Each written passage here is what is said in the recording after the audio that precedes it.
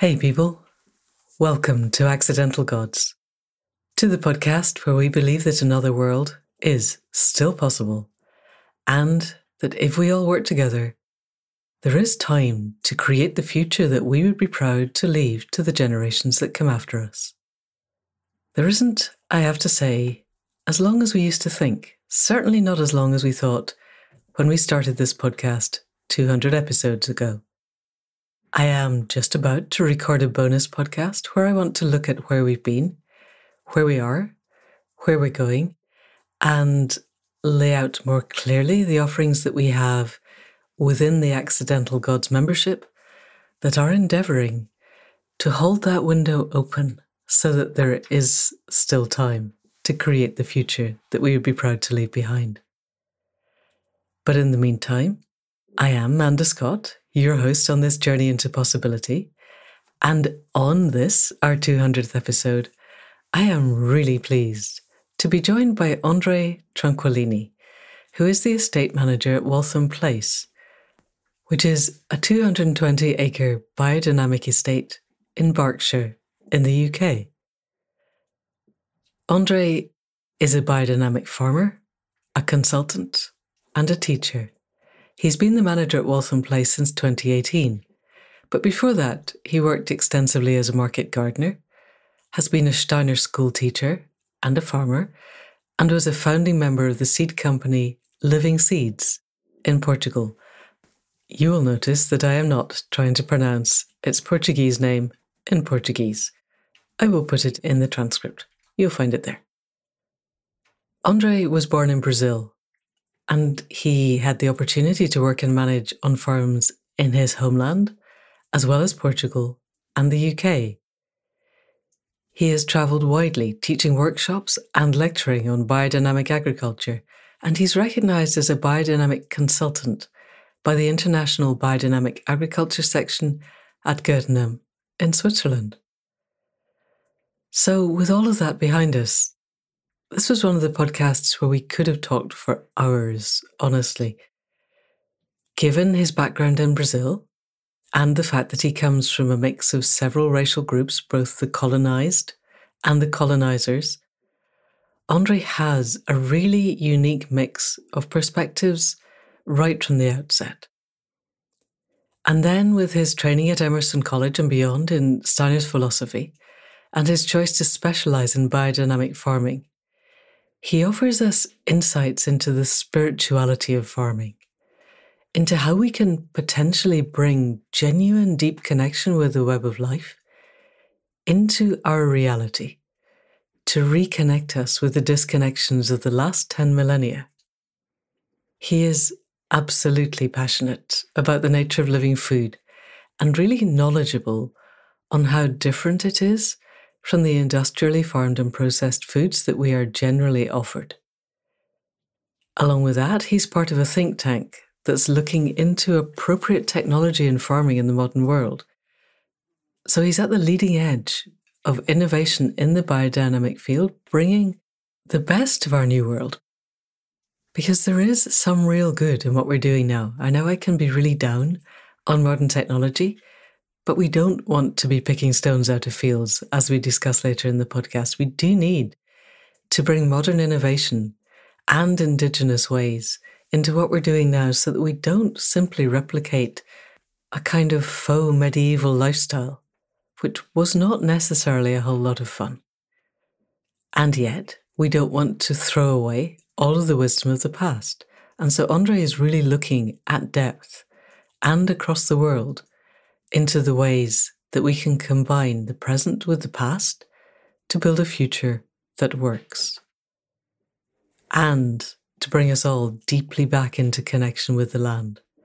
So this was right there with all that Accidental Gods is trying to do and all that we're trying to understand. So people of the podcast, please do welcome André Tranquilini from the Waltham Place estate.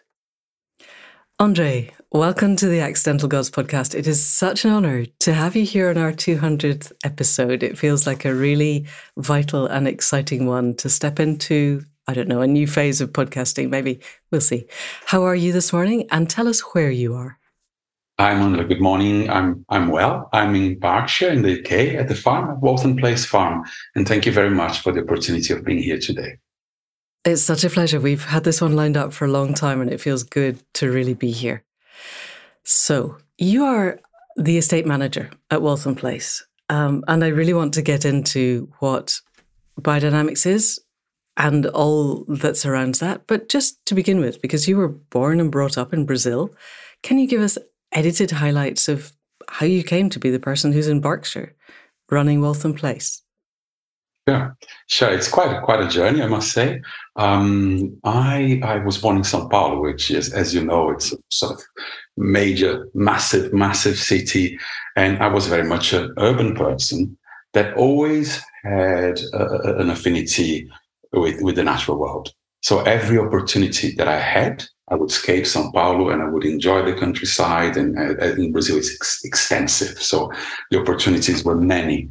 But also, I think, a little bit inspired by my grandfather, René de Deus, who was a professional athlete, but had been brought up in the countryside. So I always had a real admiration and a sense like, wow, the things that he knew were the things worth knowing. And I think that's part of the journey was inspired by that. My first degree was in media and broadcasting, and I was a printmaker. I was an artist, printmaker, woodcutter. So that was my main activity.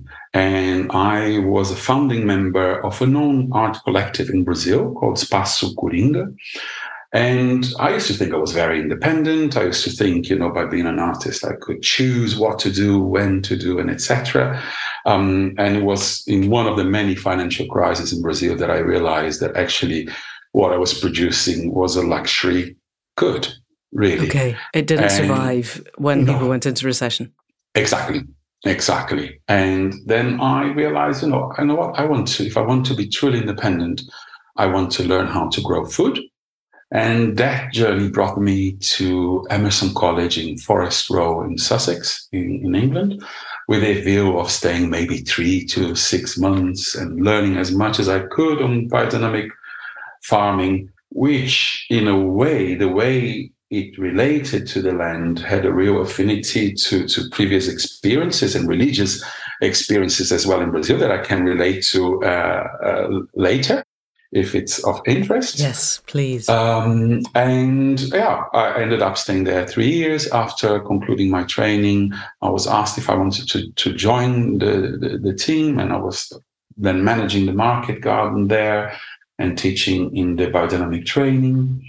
Following that, I went to Devon. I went to work in Totnes at the South Devon Steiner School. And that was quite interesting. I think I stayed there 8-9 years. And there I had the farm as part of my classroom in the school. So that's a journey that, again, I will certainly mention later when we're talking about education and the role of farming in all of that. Yes. I left the school with the wish to explore more and not to be bound by a timetable and to travel and to meet more people and continue teaching. But I left the school to open a biodynamic seed company in Portugal called Living Seeds or Sementes Vivas. And that journey brought me back to England to manage Waltham Place Farm. I think there's some quite big jump cuts in there, like how you get from Portugal back to England. But that was really good edited highlights. I was just teaching this weekend, and getting the students to do edited highlights is a good thing. So I'm very impressed. Thank you. So, and it opens up a lot of things. Take us back to Emerson College. You came over because you wanted to learn biodynamic farming, which is a really quite a niche area of the whole regenerative agriculture movement. Although I guess back then, regenerative agriculture was probably not a phrase people were bandying around. Tell us what drew you to biodynamics. And then in the process of that, tell us what it is. I suppose primarily links to that journey of being an artist and also someone who loves food. So, I've started to have that experience that I'm sure we all have of cooking something and taste like nothing at the end, the vegetables not holding any taste, or huge vegetables that once you cook, there's nothing left because it was all water. And of course, that wish to be more independent. So all of those were things that I was interested in my daily life. But then the whole biodynamic scene really caught my attention at first because of the work with the biodynamic preparations, which are a fundamental part of what we do. And in a way, can be perceived as an offering to the land, as an offering to all of the land, all of the beings of the land. And that very much resounded with my background of being Brazilian and having had experience with Afro-Brazilian religions, where there are many offerings to the land. So there's a conscious gesture of creating something as an offering to the being of the land. Right. Can I interrupt at that point? Because you said Afro-Brazilian. So you have the indigenous peoples of South America, of the Amazon area, of the whole of Brazil. Mm-hmm. And then you have African peoples brought in, and those cultures melding and creating something that is a synergy of the two. Is that how I'm understanding it? And can you tell us a little bit more about that? Because that sounds really interesting. Absolutely. That in a way is Brazil in a nutshell. If it wasn't for the most recent years in Brazilian politics and all of that, I could almost say that quality in Brazil has got a really strong message and a really strong lesson to all of the world. Because in a way, it's a country that has had so many different waves of migration. So from some forced and some not. Of course, the African slaveries went to Brazil in huge numbers. And that, as you mentioned, we had an extensive indigenous population widespread throughout the whole country. Then, of course, we had the Portuguese, we had Japanese migration, German migration. So it's been, huge waves of migration. But one incredible thing about the country is different than in other cultures, or at least places that I have experienced, is that everyone who comes to Brazil becomes Brazilian. And that is a real interesting gesture of the whole, I wouldn't say culture of the place, but there's something in the nature of Brazil that allows that melting pot to be created and a new culture to be formed. So in a lot of other cultures, I've been to America a few times, and it's another immigrant culture. They crushed, the genocide happened and the indigenous peoples were pretty much eliminated. But then there tends to be a sense that people who've been there 2 or 3 generations are more American than the people who've just arrived. And my sense of Australia is that that's the case, at least now. What is it about Brazil that means that you're always Brazilian? Or is it the case that relatively new incomers are less accepted than the people whose great-great-grandparents have started there? More so now, Manda. I think there is a big wave of resistance now. We see, especially, against our own neighbors, Venezuelans and so on. There's a real many cases of racism. So in a way, I'm almost sharing a romantic picture than the nowadays reality of the country. So what I'm narrating perhaps refers to 20, 30 years when ago. you were younger. When I was younger. Okay. But I think there's an element in the country are very open as a culture. And that is very much expressed in the way how we speak as well, So when I lived in Portugal, I remember arriving there, having this really strong experience of not understanding Portuguese. And all of my colleagues said, "Hey, Ron, I thought you were Brazilian, or how can you not understand?"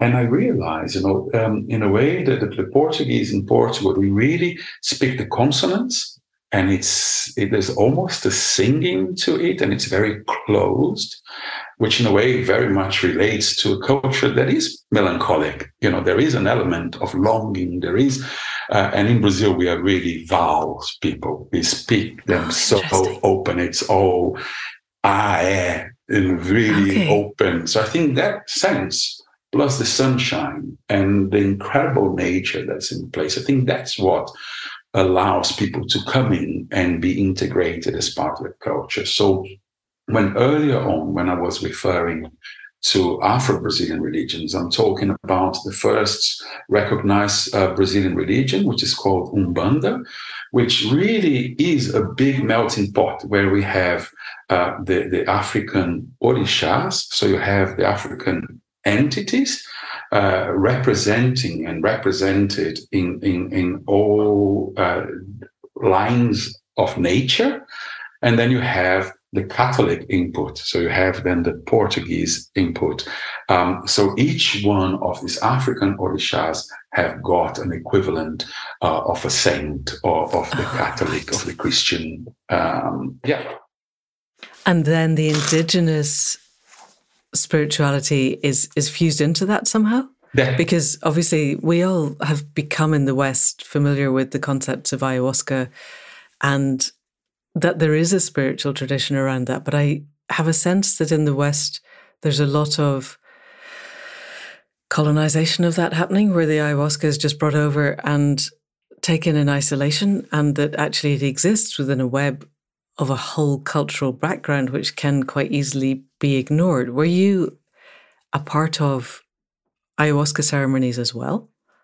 It's sure in Brazil that's it's very big and have been part of many of us upbringing. So that's been part of our culture for a long time, for thousands of years. There is a particular Brazilian religion which is called Santo Daime, which really brings this syncretic aspect also of the indigenous people through the musicality. So you have all of those rituals with maracás and strong percussion instruments that are very much based on Brazilian indigenous cultures. That specific religion that I mentioned too is also Christian. So again, there's the Christian impulse, and then there's the African impulse. All of that in one big melting pot. Right. And with equal value given to all of these different cultures. So I think that's such a beautiful example to look at, and actually the founding master of this particular religion was a black man. So there is a real proper melting pot. Yes. And how long ago was somebody founding a religion that is now an active principle in Brazil?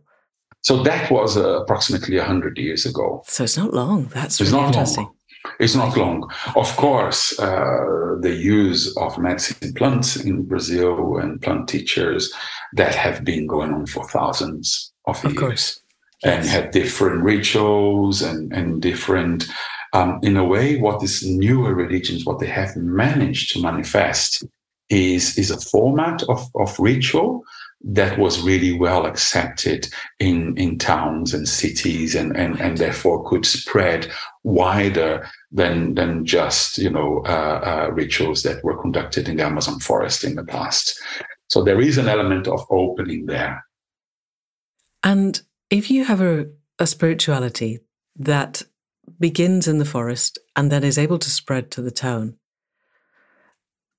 this makes me really curious because I think that where we are now, I just read an article in Scientific American where a group of people did a study in the Amazon, and I can't remember the exact details, but of the 60 or 70 plant species that they looked at, a number are no longer able to photosynthesize because it's too hot, which is frankly terrifying. And one of the many tipping points that people were predicting that are coming very fast. So the world's forests are now net carbon emitters because of the fires and no longer net carbon sinks. And that was another tipping point. So we're hitting tipping points that we thought were going to be generations away, and they're happening today. And if we are going to get through this, it seems to me, we have to find a new value system. We have to find why we are here as human beings that isn't just to make money. And that the way to do that is to have a spiritual basis that is reconnected to the web of life. And if we're going to do that, We have to take the understanding that arises from living with and on the land into cities. Mm-hmm. And this has always been one of my big questions of, it's all very well that I go and sit on the hill and do my best to connect to the web of life and live from that, but I live in the middle of nowhere. How do I take that into the middle of Birmingham to somebody who's got 3 kids under the age of 10, single parent, living on the 10th floor of a high rise, struggling to survive, and go, here, this is what you need to do? It's not going to happen. And yet what you're telling me, I think, is that what you have in Brazil is a spirituality that is immersed in the forest, in the land, that you can bring into the cities. Does it seem to you that that is a model that could usefully be extended around the world to give people a different sense of meaning and purpose? Or is it being co-opted into business as usual and how to, who dies with the most toys wins? I suppose there's always an element of being co-opted in business as usual. No matter, I know there's always an element of that. I'm always joking with my children. People say, "Oh, you live at a farm. What an amazing reality!" And I say, "Well, the address is still planet Earth, so we're still dealing with the constraints that are part of our culture." But you're absolutely right, Manda. I think that really, I'm one of those people like yourself. Sounds like, for me, this question: what are we doing here? That's permeated my whole life since I can remember myself as a person. And that's what led me to agriculture as well. Right.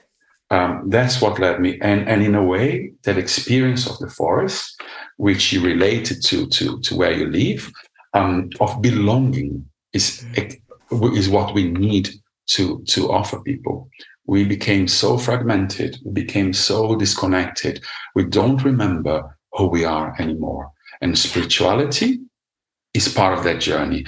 If we make a link to the Brazilian culture, for instance, and many other indigenous communities in the whole world, this whole separation from nature really is quite alien, because we are nature. And we are nature, and it's as simple as that. Yeah. And that sense of belonging is so relevant, because we don't know who we are. We don't belong to anything. Each one is just chasing their own fortune, and all about consumerism and what do I owe. I think that's not only through spirituality, but also through agriculture, through farming, we can allow people to have that experience of belonging. And ideally, we produce a food that sustains that.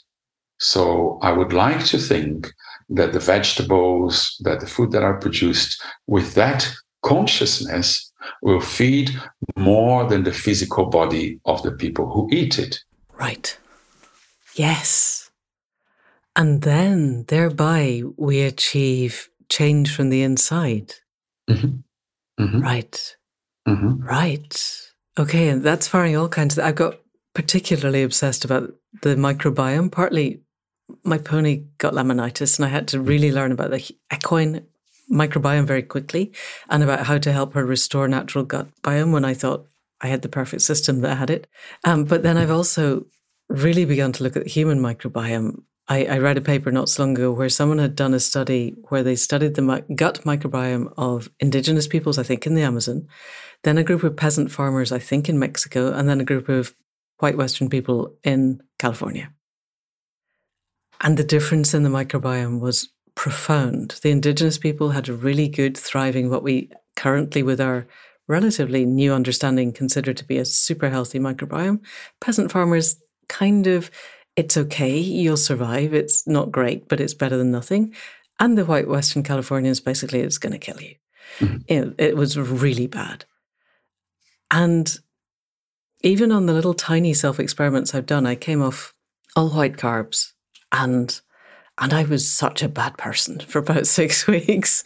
I was horrible to be around. I was horrible to live inside. It was just my whole psychology changed, because all these bacteria are going, we need the carbs, and I would just be going, feed me something white now, or I'm going to kill the whole world.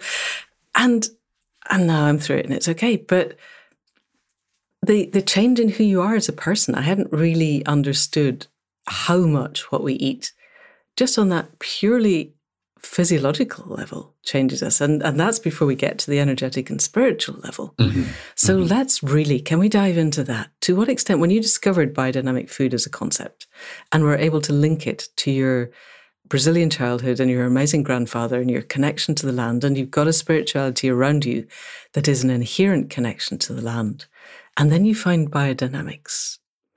What was it about that as opposed to any other system that called to you? And then what effects did you see in yourself and the people around you? And do you still see? Sure. Sure. Wow, that's a massive one. But we'll go there. We'll go there. I think one comment that I had, Manda, I don't know what the solutions are for part of the crisis that we are living. Darn, Andre, there I was thinking you were going to solve everything in one podcast. I can give you a little bit of a certainty on one, though. I think unless we are connected in one way or another to the food that we eat, there's no solution. That's part of the solution, certainly. What really brought me to biodynamics and really fell in love with it is part of the worldview. So in biodynamic agriculture, of course, there's a set of practices that belong to the technique that you can apply, you can work, you can be certified, you can do all of that without necessarily buying into the worldview. But I was one of those people that was the worldview that really inspired me to understand the technique, and still does. Do many people want to get certified without buying into the worldview? Because it seems an awful lot of work. With my very minimal understanding what biodynamics is, it's a lot of work if you don't really believe that this is a constructive way forward. Have you met people who do all the certification but don't get it? Yes. Oh, really? Wow. Oh, yes. Many. Especially in the last 20 years. There was a time where I was doing farm consultancy in Spain, for instance, in the whole region of Almeria, which is, I don't know if you've seen that from above, but it's polytunnel after polytunnel. Oh, yes. Yes, I have. Yes. It's of horrible. Plastic. And there, all of the organic producers are like, wow, this is the organic plus now, isn't it? You get a bit more money for your tomatoes or your peppers. So I want to become that. Right. So that's not uncommon. But then you have the strong work of the biodynamic associations in the different countries, really promoting as well the worldview. And for those who want to really explore that, it's all there. And one of the sort of most fundamental concepts, as you know, biodynamic agriculture evolved from a series of lectures from Rudolf Steiner, and that will be 100 years next year since those lectures were given. He died shortly after those lectures, so it's been 8 lectures, and from there, the farmers that were present really took on to the research, to work with indications given, and that's the whole origin of the movement. It's even said that at the time, Steiner didn't want to talk about agriculture. He didn't feel it was an area for him to talk about, but was under pressure from farmers that were connected to the anthroposophical movement, who, following the Green Revolution, so after the First World War, started to use artificial fertilizers and all of that, but soon enough started to notice a decline on vigor and germination power in seeds. Right. So by harvesting seeds of crops that were fertilized with artificial fertilizers, they start to notice the decrease of vitality, and then asked Steiner to talk about that. So one of the key concepts that he presented is that the human being organism should be the starting point and the model for a farm organism. And this concept of farm organism is crucial. And that's where it can get really, really interesting. So speaking in very simplistic terms, what we're trying to create is this self-sustaining organism within a farm. So you could say, all the animal feed is produced on the farm. On the other hand, all the compost that animals produce is to fertilize, the veg garden and the orchards or whatever it is. So really trying to create this self-sustaining cycle to the point that the way he expresses, anything that you're buying in should be seen as medicine for an organism that is sick. Okay. So, a farm should be able to provide for itself. So that's very much on a very practical level. And that's something that most people find very easy to engage with. And makes a lot of sense, and we can really understand, that was 100 years ago, but it's still very relevant. So topics like composting, and he really explained that at great length in those lectures. But when he talks about this human organism as the start point and the model, we also need to consider then his worldview and what he considered the human organism to be. So we're looking obviously at a physical body, which is our physical body, and the farm is represented by the soil. Then we are looking at what he called an etheric body.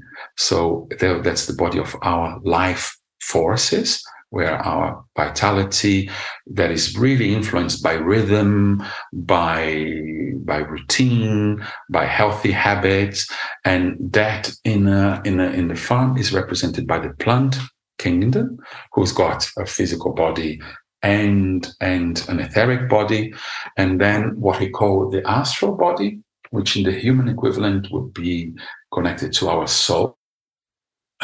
So qualities of empathy and more in the realm of feeling, which in the farm is represented by the livestock, by the animals, and the ego body. So that's not the Jungian ego. So that's the I am, which is, according to anthroposophy, it is our spiritual body. And as his worldview, we are the only creatures in this planet that have this ability of say I am, that really high degree of individuality. So our job as farmers is to allow the farm to become an individual to this point, to be equally able as a human being to say I am, to have its own individuality. So that's a spiritual goal of the farmer. And therefore, linking to my previous comment, so I want the food that I produce to bring forth those qualities in people as well. Okay. So many questions.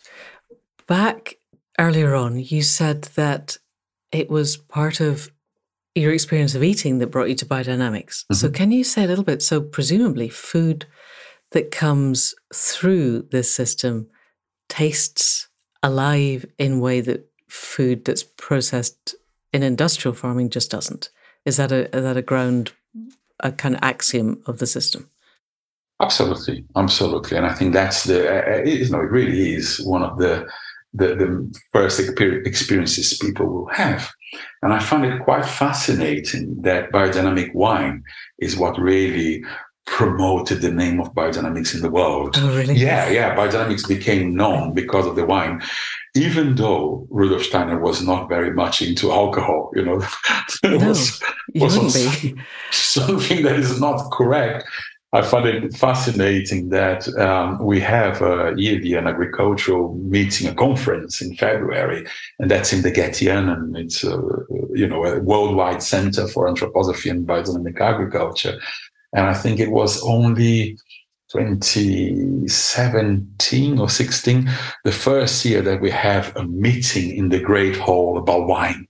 Because not even before, we not even talk about wine in the Great Hall. But isn't that amazing that, when I'm talking about a farm individuality, I'm talking about creating a product that tells the story of my place. Right. As we know, a good wine will taste like the vineyard soils, will remind us of the vineyard soils. So I think that it's remarkable that biodynamic wine became so well known because of exactly that, brings that real sense of individuality. Okay. So, we work in a way that food quality is paramount. And there are many simple tests that one can do at home. So take a biodynamic vegetable, I don't know, chard or leafy vegetable and when you touch it, when you run your hands on the leaves, you can really hear the vitality, and compared to a shop bought Right. vegetable as well. Keep both in the fridge, see which ones last long, see which one, holds the flavor for long. Right. We've done time and time again things like with milk. We'd get a raw unpasteurized biodynamic milk, put it in a glass and put it in a windowsill, and then put a shop bought milk glass and put it side by side and just let it rot and see what happens. See this becoming, Right. the shop bought stuff becoming really moldy and yeah, because it doesn't go sour in the way that proper milk does. No, exactly. We used to eat sour cream when I was a kid in Scotland, and shop bought milk just exactly that. It just rots. It doesn't have that capacity to become something slightly different that is also something that you might want to consume. And I read recently the omega-3, omega-6 balance is completely different. And I can't remember which one is good. I think it's omega-3 high, omega-6 low is good. And omega-3 low, omega-6 high is bad. And shop-bought meat and milk and cheese and all have the one that's really very not good for you. And the raw pasture-fed biodynamic has the one that is brilliant. And we wonder why people don't get on with milk anymore. Mm-hmm. And it's not necessarily integral to the concept of milk. It's integral to industrially produced milk, but it looks like white stuff in a bottle and people don't discern the difference. So if people are coming to discern the difference, I wonder, can we affect the spiritual sense of who we are and why we're here through the food that we eat? Do you see that happening to people? Totally. As you're just describing this scenario, Amanda, we can hear a food that is alive, a food that carries vitality, a food, that will optimize living processes. Therefore, if we are fed in this way, we are more part of this network that is what keeps us alive, really, and then are able to connect to the world in a much different way. And are you seeing that now you're at Waltham Abbey? You've got the biodynamic farm. You can tell us a little bit about what size it is and what you do on that in a minute. And I guess you have at least two categories of people. You have the ones who just buy the produce, but are presumably influenced and they bother to pay, I'm guessing, a bit of a premium because it costs more to produce, which is, we need to address how do we get good, nutritious food to people who have no money in a system that is designed, to keep them in business as usual. But you must also, I guess, have volunteers who come and work on the land. And there must be a whole different layer of connection to the land. When you actually come and put your hands in the soil, it's different even when you're just on an ordinary, not biodynamic farm. But can you tell us a little bit about the processes of biodynamic? You talked about the preparations at the start, because that's something I know they exist. I've heard of the cow's horns full of stuff, but that's the limit to my knowledge, and I would really like to know more. Yeah, sure. What probably I will do, I'll give as well a wider context, and then we can go deeper into the preps if that works. So the first key concept I explained is of the farm organism. So that is that one. The second is that the soil is a living organism and is the role of the farmer to leave a legacy of, lasting fertility and healthy soils for future generations. But really it was the first time 100 years ago where we have this concept, the soil is a living organism and we must nourish that and keep it in the realm of life. And composting is crucial part of that. So, if you were to compare the use of well-composted farmyard manure treated with the biodynamic preparations with artificial fertilizers is what we were discussing earlier, this whole carbohydrate-rich diet, the artificial fertilizer, really highly soluble, really burning the soil as fast as it can, while compost is something that the soil has to digest, has to work with, and it's strengthening the soil, changing structure, building up organic matter as we work.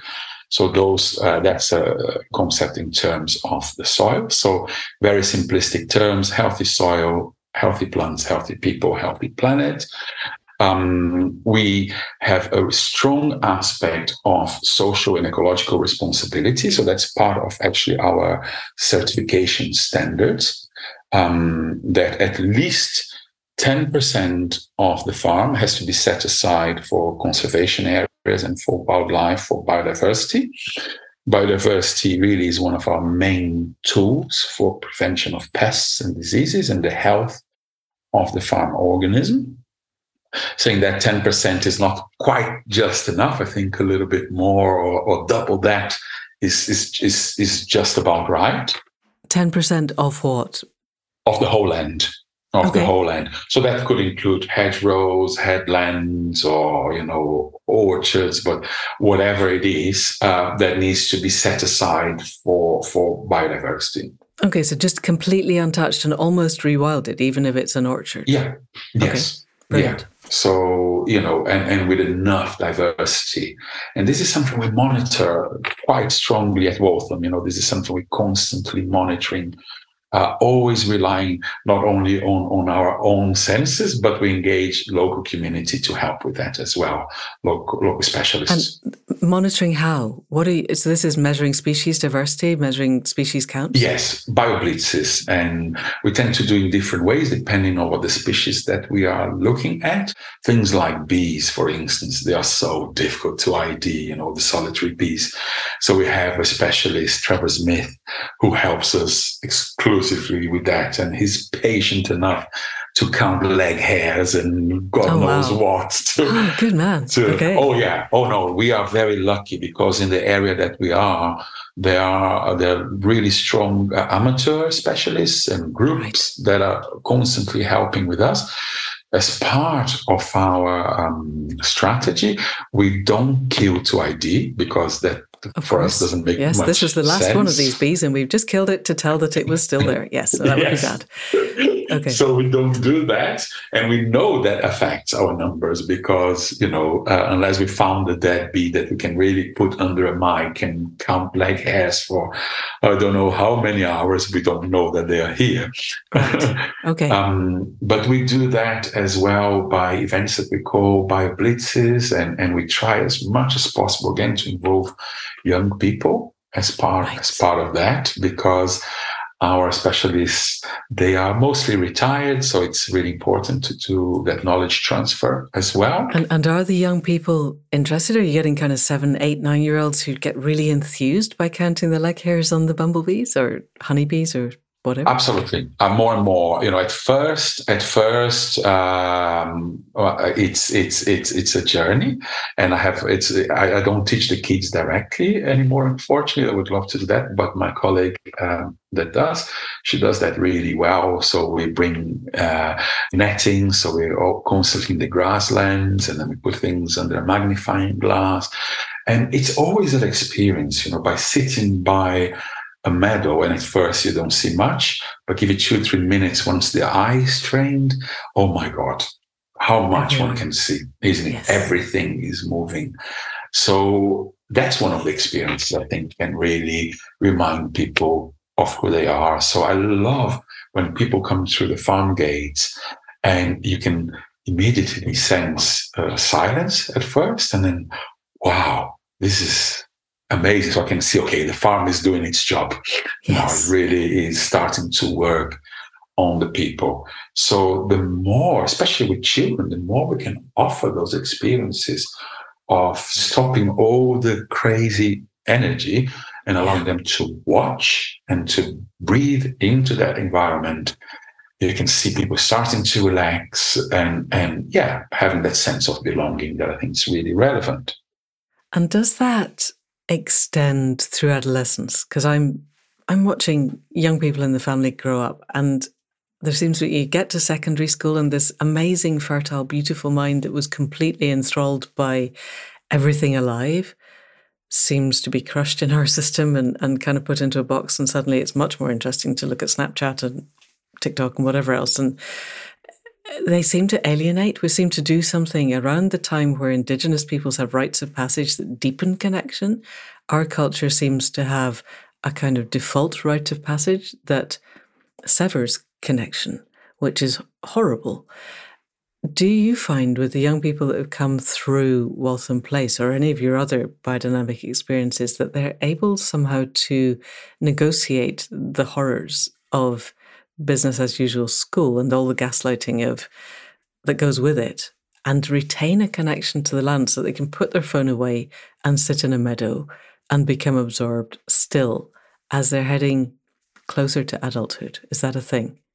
Some more than others. And I can really relate. Now my kids will want to kill me because that's the joys of having a South American parent. They're always going to tell everything. But within my household, I have two of them that really, use technology, but are not that bothered. And my daughter really is very into the whole TikTok and whatever it is thing and how many followers and all of that. So yeah, it's a mix, but I will share in a way an experience of teaching at the Steiner School that I think it's really relevant to this question. When working with very young children, this whole aspect of head, hearts, and hands, has always been part of sort of my lesson plan.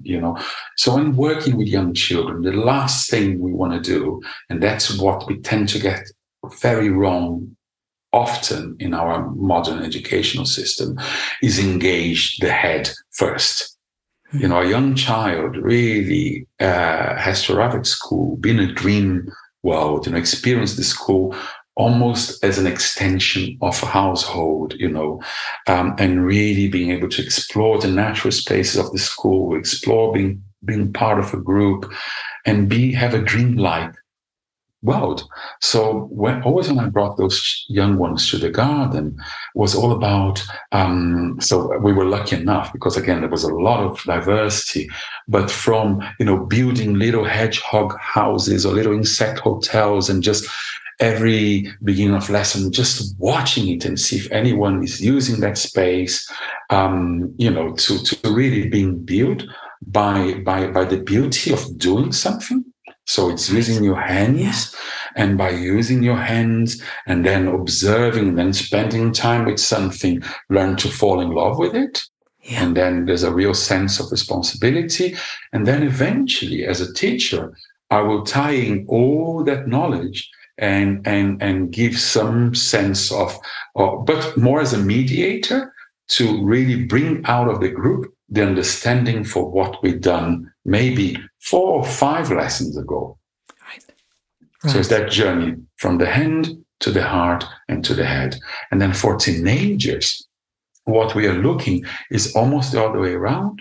I would ask the teenagers to design a project, to create something, to really spend time thinking about something, and often, something related to the garden. We did lots of seed saving. We were trying to create a sort of sustainable enterprise from that activity. So by designing, by working something out, by really working out the detail, learning to fall in love with it, and then doing it. Right. So you get to the heart, you get to the falling in love with the land, but you just come at it from a slightly different angle. Exactly. Brilliant. And I feel the older they are, they need to think about it. It needs to make sense first for that sense of responsibility and love. The heart is always there, has always to be that mediator, and then to do something. And when both sets of these children grow to adulthood, because you've been doing this long enough to see that cycle go through, do they retain that sense of being in love with living and being in love with the land? Or does it get lost when the rest of the world piles in? Mostly. Again, it depends on individuals. Okay. But I can relate I mention my children again, poor guys, because that's the ones I see all the time. Sure. And so totally. And what they understand is process, okay, which is so relevant for young people nowadays. because that's what the whole aspect of technology and apps and phones and everything is so immediate, as we know, and everything, one lose an understanding of process. And it's so relevant to have seen time and time again that experience of the seed going into the ground, developing into a plant, and et cetera, et cetera, et cetera. So I think that's really relevant for young people nowadays, that very experience. Okay. We're not going to delve deeply into your own kids, but can you just tell us what ages they are, just so people have a kind of frame? We have a 24-year-old, a 20-year-old, and a 16-year-old. Okay. All right. Yeah. So you are seeing growing into adulthood. That gives me great hope for the future of the world if we can have more early 20s. And I am following a number of people. I learned last week of something called Digital Gaia, where instead of having a large language model with AI, they have a large land model, and they're modeling all of the land surface of the earth in order to then apply self-learning iterative AI to how it would be if it was all farmed regeneratively. Wow. And then to be able to tell a farmer who's, here are my coordinates. What do I need to do to increase biodiversity within the soil, to increase carbon sequestration, what will it look like in my area if I do that? And that seems to me an astonishingly good use of modern technology. And hopefully, because this is something I'd like to get onto, we can begin to put to bed the internal colonization that we have, that industrial agriculture is necessary to feed a growing population, which was never true, and yet has taken such huge hold. And hopefully a large land model will annihilate that. But we haven't yet got a large land model. And yet you're in a system that is completely antithetical to industrial chemical input farming. How do you negotiate the conversation where people come along and go, basically Monsanto is essential to feed the world, and it isn't? How do you manage that so that you can spread the word to people? I have the benefit of having the experience, and actually to be able to have seen over the years. I always try to give a positive message in terms of, it's very hard nowadays, isn't it, to be positive, because everywhere you look and it's all doomsday and we are all dying and et cetera, and I understand this statement I'm going to make now is from a privileged position by all means, but what I've seen through the practices that I have been involved, I've seen life getting better in my surroundings. Right. So I'm really positive that there is a way forward, and it is agroecological, and it involves people being more connected to what they eat, to be part of that, to understand the process. I can really see that. But when people are talking that Monsanto and industrial agriculture is the only way, I always like to mention there's a particular piece of research that I find it really, really interesting from its the DOC trial, the DOK trial. That's from FIBL, which is research from Switzerland, and it's been going now for almost 40 years, if I'm not mistaken. And those are comparative trials between conventional, organic, and biodynamic production. So they published various times. There's been a report published not long ago as well. And I always find that fascinating, because in a way, what we're trying to do is to allow, in biodynamics, is to allow plants and animals to express their true nature. And by doing so, being more resilient. So one of the results this year that really caught my eye, if you were to compare phosphorus in the soil, of course, the conventional soil had the highest level because it's being inputted artificially each year. The organic was the second one, because, again, through organic methods, you can input that into the system. And biodynamic had the lowest one, right, in terms of phosphorus in the soil. But when they went to research the nutritional content of the food, biodynamic had the highest one. Of course, because it's living phosphorus that's brought in. Yes. And I guess if you did the rivers, because phosphorus is one of the planetary boundaries that we have comprehensively destroyed, nitrogen and phosphorus, I would imagine the biodynamic is leaching the least phosphorus into the rivers and waterways, and the industrial is leaching the most. Is that fair? Absolutely. Totally fair to say. Isn't that fascinating? So we create a plant that has got a relationship to its environment, that can search for the things it needs. If that's not what we need during the climate crisis, I can't think of, because to modern plant breeding, we're creating this really very particular set of plants that are very dependent on inputs. And the whole discussion around plant breeding, I find it really frustrating now. Well, for me, it's really important to work with things that are resilient, that are intelligent, that are part of their environment. Another aspect of that research that I find it really fascinating is that we know this old data that organic food production, biodynamic food production, has got a lower yield. That's an average 20% lower than conventional produce. But then again, once we look at the nutritional content of the food, we find that the biodynamic vegetable has got 20% more dry matter content. Right. This is what feeds us. It's not just full of water to make it look bigger. Exactly. So this whole debate of we cannot feed the world if we don't do this or that and the other is rubbish. Because in my view, we have a food system that is broken. We have a food system that is heavily dependent on fossil fuels.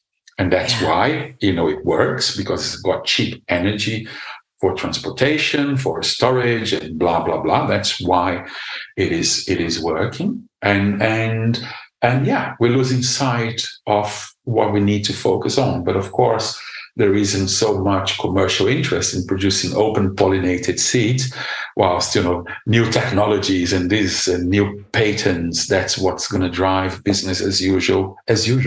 Yes, but it can't, because, the fossil fuel peak is over. Yes. And it has to stop, because if we don't, then the CO2 overshoot is going to kill us, but it's also not there. So one way or another, the fossil fuel bubble has burst, and we're going to have to learn how to come back to the land in much greater numbers. And this leads me, I've got so many questions I want to ask André, but I had a conversation with Josiah Meldrum of Hodmedots recently. And we got to a point of, in certainly my great-grandparents' time, they were farmers in Scotland, basically peasant farmers. And it was very hard work. They spent a lot of time where what the men were doing was lifting the stones out of the fields. And stone picking is not fun. And I can't imagine many people in the current world wanting to go back to spending, the whole of their 20s and 30s picking stones out of fields, to the point where when they're in their 40s, they can barely move. It's not a very attractive proposition to people. And yet, what let us step away from that was abundant, cheap fossil fuels that would do huge amounts of the equivalent to human labor. In a biodynamic system, how do you get around the stone picking question? How do you get around the fact that there's bits of the way that we do agriculture traditionally that are basically extremely hard work and not a lot of fun?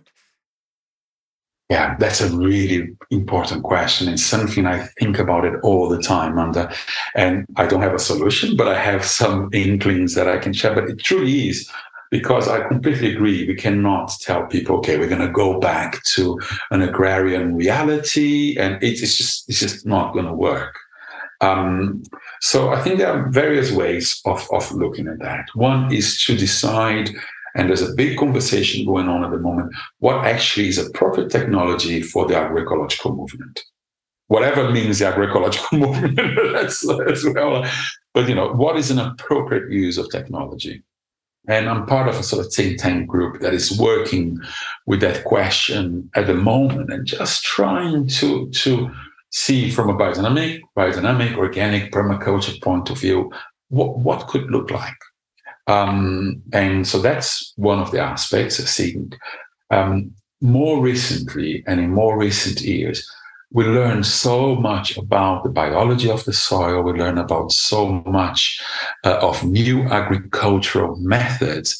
And again, we have, the no dig, we have carbon gardening, we have really strong movements coming forward, which are not as labor intensive as agriculture of the past was. So there's also that element there. So I think we don't quite need to be picking stones in the same way that we were, because agriculture is evolving and there are, smarter ways of doing things. So, one experience that I used to have when I went to agricultural college, biodynamics and so on, plowing was the norm. So you plowed.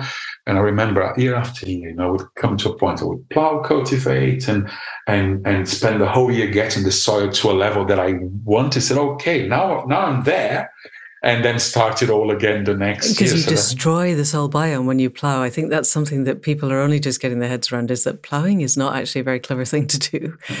So does biodynamics have plowing integral to it? Or is it evolving to a no-dig equivalent on a kind of farm scale? Both. I think, it's not anymore what it was in the past. In the past, we need to. I'm so sorry, man. I'm very aware I'm going everywhere with this. No, it's good. It's really interesting. Sure. Go with it. So if we consider where the history of cultivation comes from, and we're looking at ancient Persia, and the emperor would decide, when to plow, which direction was going to be plowed. And there was this whole religious aspect of bringing to light something that was in darkness. Oh, interesting. I didn't Isn't know. it? Right. That really is it's quite beautiful in a way, and find that quite interesting. So when I was at agricultural college, we had still that element, we're bringing something into the light. We were aware that chaos was going to be created, but by proper composting, by working with the biodynamic preparations, with the horn manure preparation more specifically, you are also helping the soil to repopulate. And then you have a peak of chaos and order, and you work within those polarities. So that's how we saw it before. So this is evolving because, like myself, other biodynamic farmers and many others are like, hang on, is this the best way of doing this? There must be other ways. So in our farm, for instance, we do plow very, very little, maybe 5% of the land, maybe less, even less, and only when we really need to. But then it's done on a day that that the soil is in the right conditions. It's done very shallow and etc. I still prefer to do that if I need to than to using glyphosate to control. So, under what circumstances? What is it that makes you need to plow? If I'm have an area that was under permanent pasture, for instance, and I want to establish a crop. So this year I needed to establish a crop of hemp. Okay. I applied for a license.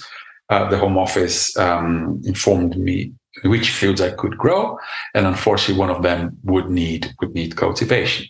So that was a typical case. Say, okay, let's do it. And are you doing it horse-drawn plowing, or are we still using tractors? We're using tractors. We try with oxen. We have working oxen at the farm. They hate the plow. Yeah, I'm not surprised. I don't know many things that actually enjoy that sort of work. So yeah, it's interesting, isn't it? They absolutely hate it. It's fascinating because, And you let them hate it and didn't make them. I think that's a huge accolade for you. Is the oxen hate this? Let's just not make them do that. There's no other way, really, because the oxen are so determined. Are they? Okay, all right. There's no way. It's fascinating because different to horse, which I used to, in Devon, I used to plow with horses. Okay. And the horses, once it's stressed, as you know, you have a pony, they dash, they run forward, they run away. The oxen, no, they really will boom, plant their feet. And they are not going anywhere. And they gave us the illusion sometimes that they allow us to work with them, but they're allowing it when they want to. All right, they're choosing it. Right, that's really interesting. I taught my pony how to say, no, I don't want you to do that. I gave her a particular signal that if you touch your nose to my right foot, I will stop what we're doing. Yeah. Whatever that is. And so you have agency and you get there's some things. If we're doing your teeth, I'm sorry, we're doing your teeth. That has to be done. But otherwise, you can say no. And what I discovered was I get on the pony and she touches her nose to my right foot and I get off and she goes, thank you. And she just hates being ridden. And, I could probably train her out of that, but you can train a dog to stand on a plate with an electric current going through it. That doesn't mean it's a good thing to do. And I look now at a lot of what I used to take for granted as this is what horses do and think most of these horses probably hate this. And they're just not given agency. And I imagine it's the same with the cattle. Frankly, why would you want to do that? It's not inherent in the nature of how you evolved. But then most humans don't live inherent in the nature of how we evolved either. But it's it's another conversation. But so let's go back to the soil because I could take us down an animal behavior route really easily and let's not. We can do that another time. So you're using tractors at the moment, but you're part of a think tank that's looking at appropriate technology. I'm guessing if I were in that think tank, I'd be saying, whatever else we do, we have to cut back on the fossil fuels, not because carbon alone is the problem, but because carbon is a significant part of the problem. And we need to move to a lower power use, whatever our source of power. So have you looked at what you'll do when you do need to plow if diesel is not your motive force? That's why we've been on this project with the oxen for quite some time. Right. So we have a pair of working oxen at the farm that we've been trying to perform a variety of different tasks. And things like moving things about the site and moving hay about the site, they do it really well. They can even work with cultivators and things like that. So that does well as well. And also part of our strategy is to have more and more perennial growing spaces. Right. From ornamentals to vegetables to trees, but more and more move to perennials. I think that really is. So then ploughing is not a thing. Exactly. Right. Exactly. Right. And then it's just limited to very few activities, which is where we are already at the moment. So it's limiting more and more. But it is one of those, I must say, it is really handy to have a tractor at your disposal as well. Yeah. It is extremely, it's extremely helpful. But I'm very aware that belongs to a model that, I don't quite know for how long we're going to be able to rely on. Interesting. So if hypothetically the diesel ceased to be available, would you move to working horses perhaps? Because I think, Percheron, Suffolk Punch, Clydesdale's Shires, they've been ploughing the land for a very long time. They might not hate it. And they might do it perhaps with more enthusiasm than the oxen. Would that be something you'd look at? Yeah, absolutely. And as well, how to engage the community. And that's very much part of what we try to do, is one of the key concepts in biodynamic that the community has got to be part of it. Right. So that's always fun in a way, but I can give you a very small example of something I introduced that was in place when I arrived. I arrived here 5.5 years ago, and I call it the work parties. And people look at me a bit suspicious. And basically, on the winter months, between January to and May, every Thursday we're going to have a work party. And we're going to come together as a group, from the office people to whoever it is. If they are in my payroll, they're going to join us, and we're going to do something together. We're going to have lunch together. We're going to talk about, some of the themes that are relevant and so on. And at first I had some colleagues really like, I am not doing that. And after some insistence, now everyone looks forward to it. And it's because you're building community. Yes. You're building a tribe. Yes. And the amount of energy and what one can get done in a day is remarkable. And that feeling of achievement as a group, but also allowing empathy to be developed, because, we're working on each other's areas. Yeah, right. And really understanding what is someone else's day to day.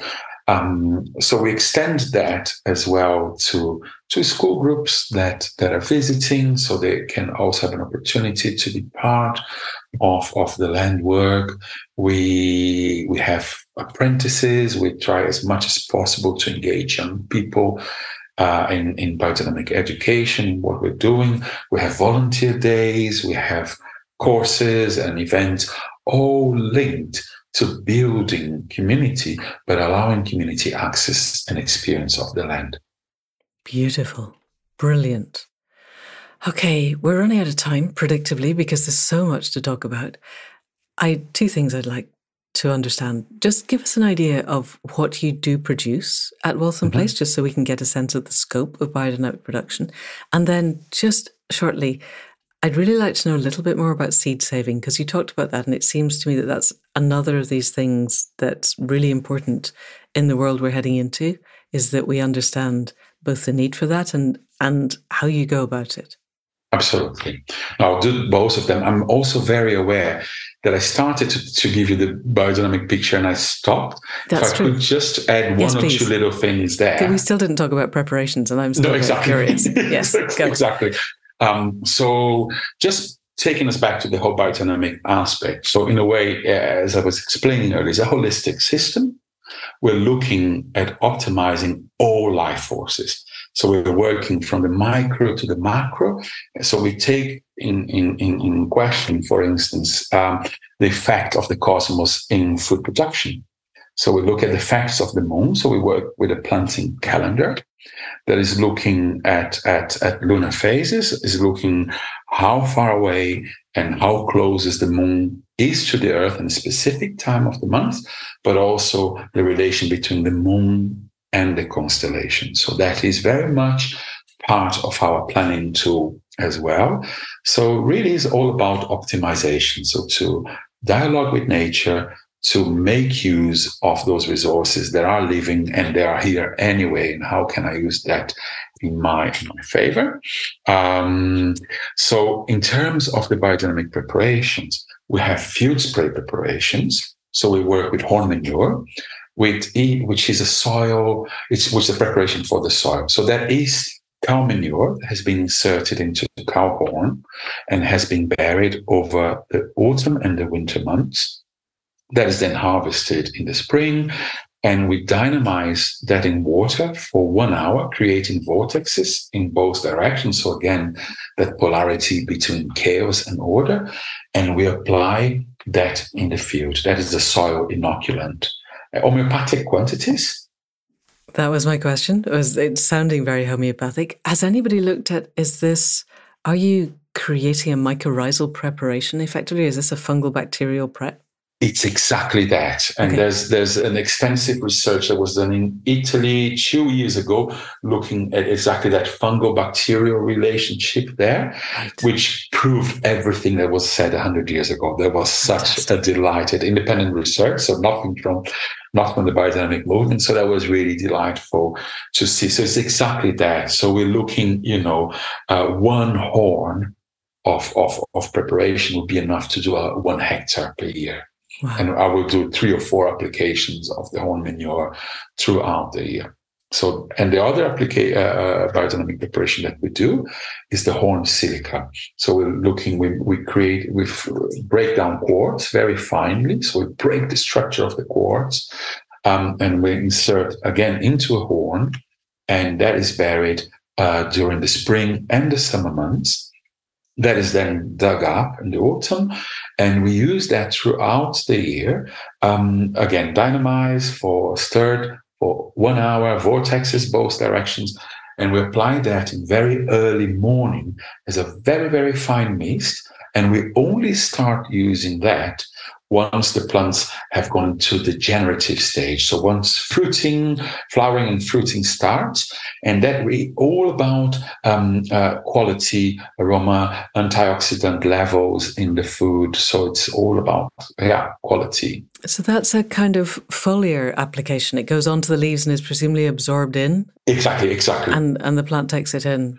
Exactly. As a very fine mist, and very early in the morning. It's one of those, and you have to start stirring at about 4:30, 5 a.m. And always the night before, am I really going to do that? But you do. What you do, and you love it. Yeah. And once you are with that, container, and you can hear the water, and just having that experience of stirring is fascinating, because just to be able to explore those boundaries, of water, of memory. And, when you start stirring, it's kind of hard to create vortexes. You have to really put a bit of energy. Give 5 minutes. The water is always almost moving in the way. It's become alive. It's become alive. And then you notice the change in the viscosity of the water. And it's just remarkable. And again, homeopathic quantities, we're looking at a size of a pea of horn silica, again, would do a huge area. So and what so you put your pea size in what volume of water? So I tend to put in on a wine barrel. Wow. So serious amount. Seriously. Wow. Yeah. And so it's very, very small amounts. And then of course we have the biodynamic compost preparations, which are always to aid the composition process and really to make the compost as stable as possible. So again, to prevent nutrient leaching and all of that. And that's often a combination of a medicinal herb, things like yarrow, chamomile, nettle, dandelion, valerian, of a medicinal herb, and surrounded by an animal shield, like the horn. So we use animal organs, and that's only for the composting process. Wow. I want to learn this. Oh, anyway, that's a separate thing. Just tell us a little bit about the seed saving. Seed saving. As we're heading. To be fair, Amanda, that's my main passion, has been for quite some time. I started, within that concept of the farm organism, I find myself, when I used to find myself buying seeds, I said, isn't this weird? I produce everything else. Why am I not producing the most important part? And how seeds became a commodity over the last 50 years, it's remarkable. And we've seen as a trend, especially in America since the 70s, the old trick, the bigger companies would buy the smaller ones and take products out of the market. So the loss of genetic diversity in horticulture has been absolutely remarkable. And of course, moving more and more towards hybrids, so the F1 hybrids, which most organic produce that we find in supermarkets is produced from F1 hybrids, because the vegetables are the F1 vegetables. There's a standardization, So for they're all the same size, the same shape, same size, same shape, same color. Harvest, you can buy all your packaging and get a better economy factor because you bought all at once, because your tomatoes will all look the same and they will all taste the same. Like blotting paper. Exactly. And all taste the same, nothing.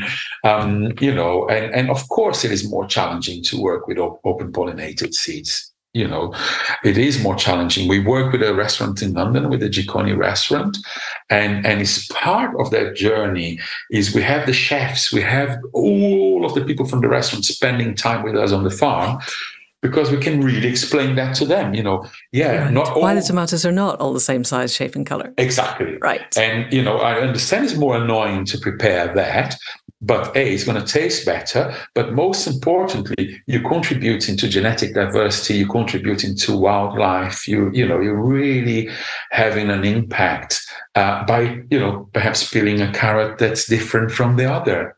And, it's part of the journey of working with something that is living. So I've been working a lot with education as well, in terms of seed saving and seed production.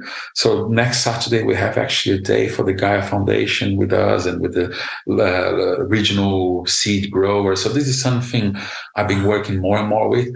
I was last week in Portugal, and it was a real delight to see some of the growers that I have, insisted and educated and trained, and now they're major seed producers. They have all the living from seeds, biodynamic seeds that totally change their farms and their activity. So I was really excited to see that. So that's something that is really important as well, because even if we don't look at GMOs and all these new breeding techniques, the NGTSs, but just looking at hybrids, we've done some research on site at the farm, and we realized, for instance, through that breeding process with the creation of the F1s, something was lost. So often you have these amazing double petal flowers. Actually, I don't think they are that amazing. I think they're a bit over the top. But ornamental people really do like that, but bees cannot access what they need from the flower. No. Or you Disaster. have situations where the breeding changed the composition of the nectar. So it's not palatable, there's not enough pollen, the flower is not accessible. So minimally what we saw is 40% more insect activity in comparable crops between open pollinated and F1 hybrids. Oh, wow. Right. So so that's, again, really important. And culturally, wouldn't it be great to break down all this standardization, that everything has to look the same and taste the same, and, and go back to open pollinated seeds. So this is something I'm very passionate about as well. Fantastic. Sounds so exciting. We'll have to have you back and just go have a whole episode on seed saving. That would be really exciting. But in the meantime, I think we have run out of time. André, this was such a pleasure. Thank you. Really exciting and really inspiring. Is there anything else you wanted to say in terms of people coming to Waltham Place? I will link to Waltham. I've linked to Emerson. I will link to the Biodynamic Association. Any other way you think people could become involved or that they could explore? Yeah, please have a look at our website. There are courses that we offer, and one particular course that I'm really keen, and they're not crazy expensive and they're really accessible for people as well, is we do an introduction training, which is over a weekend, a month, for 6 months. And that really is to empower people to do their own thing. I keep telling people, there is no recipe. Don't come here expecting that I'm going to give you a list of things that you're going to do and it's going to work. But what I'm hoping to do is to guide people in asking the right questions and finding that way to be part of their garden. Brilliant. Because no matter how much I know about gardening, my best decisions are made by just walking the land and being whispered what I need to do where. Yes, learning to be heart open and listening to the spirit of the land. And you're offering courses. Yeah. André, that's glorious. I will make sure that has its own link, but I've also put the Waltham Place link and all the other stuff. Is that part of Waltham Place, or is that part of the Biodynamic Association? That's part of Waltham Place, but Biodynamic Association also promotes and supports. It's endorsed by the Biodynamic Association. Brilliant. That's fantastic. André, thank you so much for coming on to the Accidental Gods podcast. This has been an absolute delight, and I look forward to training with you. That's going to be a lot of fun. Thank you, Manda. I really enjoyed this while spending time with you today. Thank you very much. Thank you. And that's it for our 200th episode. Enormous thanks to André for all that he is and does, for the wisdom and depth and breadth of his understanding, for the fact that he too spends his days and nights trying to think of how we can move forward in a way that is connected and real and alive, that brings the best of humanity into full connection with the web of life in a way that will take us forward so that we can weave that future that we would be proud to leave behind. This feels like a real opening into the potential of who we could be and what we could be. And I absolutely have put in the show notes links to Waltham Place and their courses, to the Biodynamics Association, to Emerson College, to all of the places that we're doing the research, so that you can explore. There will be something near you, wherever you are in the world, that will help you to bring the land around you into life. And increasingly, it feels to me that every one of us needs to be pulling forward now. Whatever you're doing, try to find and support the people who are really connecting so that you become one of those people, so that you can have the conversations with your friends and family and colleagues and the people you meet in the queue in the supermarket about the fact that there are other ways of doing things that are better than what we have now. So that's it for now. Very shortly, I'm going to record a bonus for episode 200, which we'll put out in a couple of days.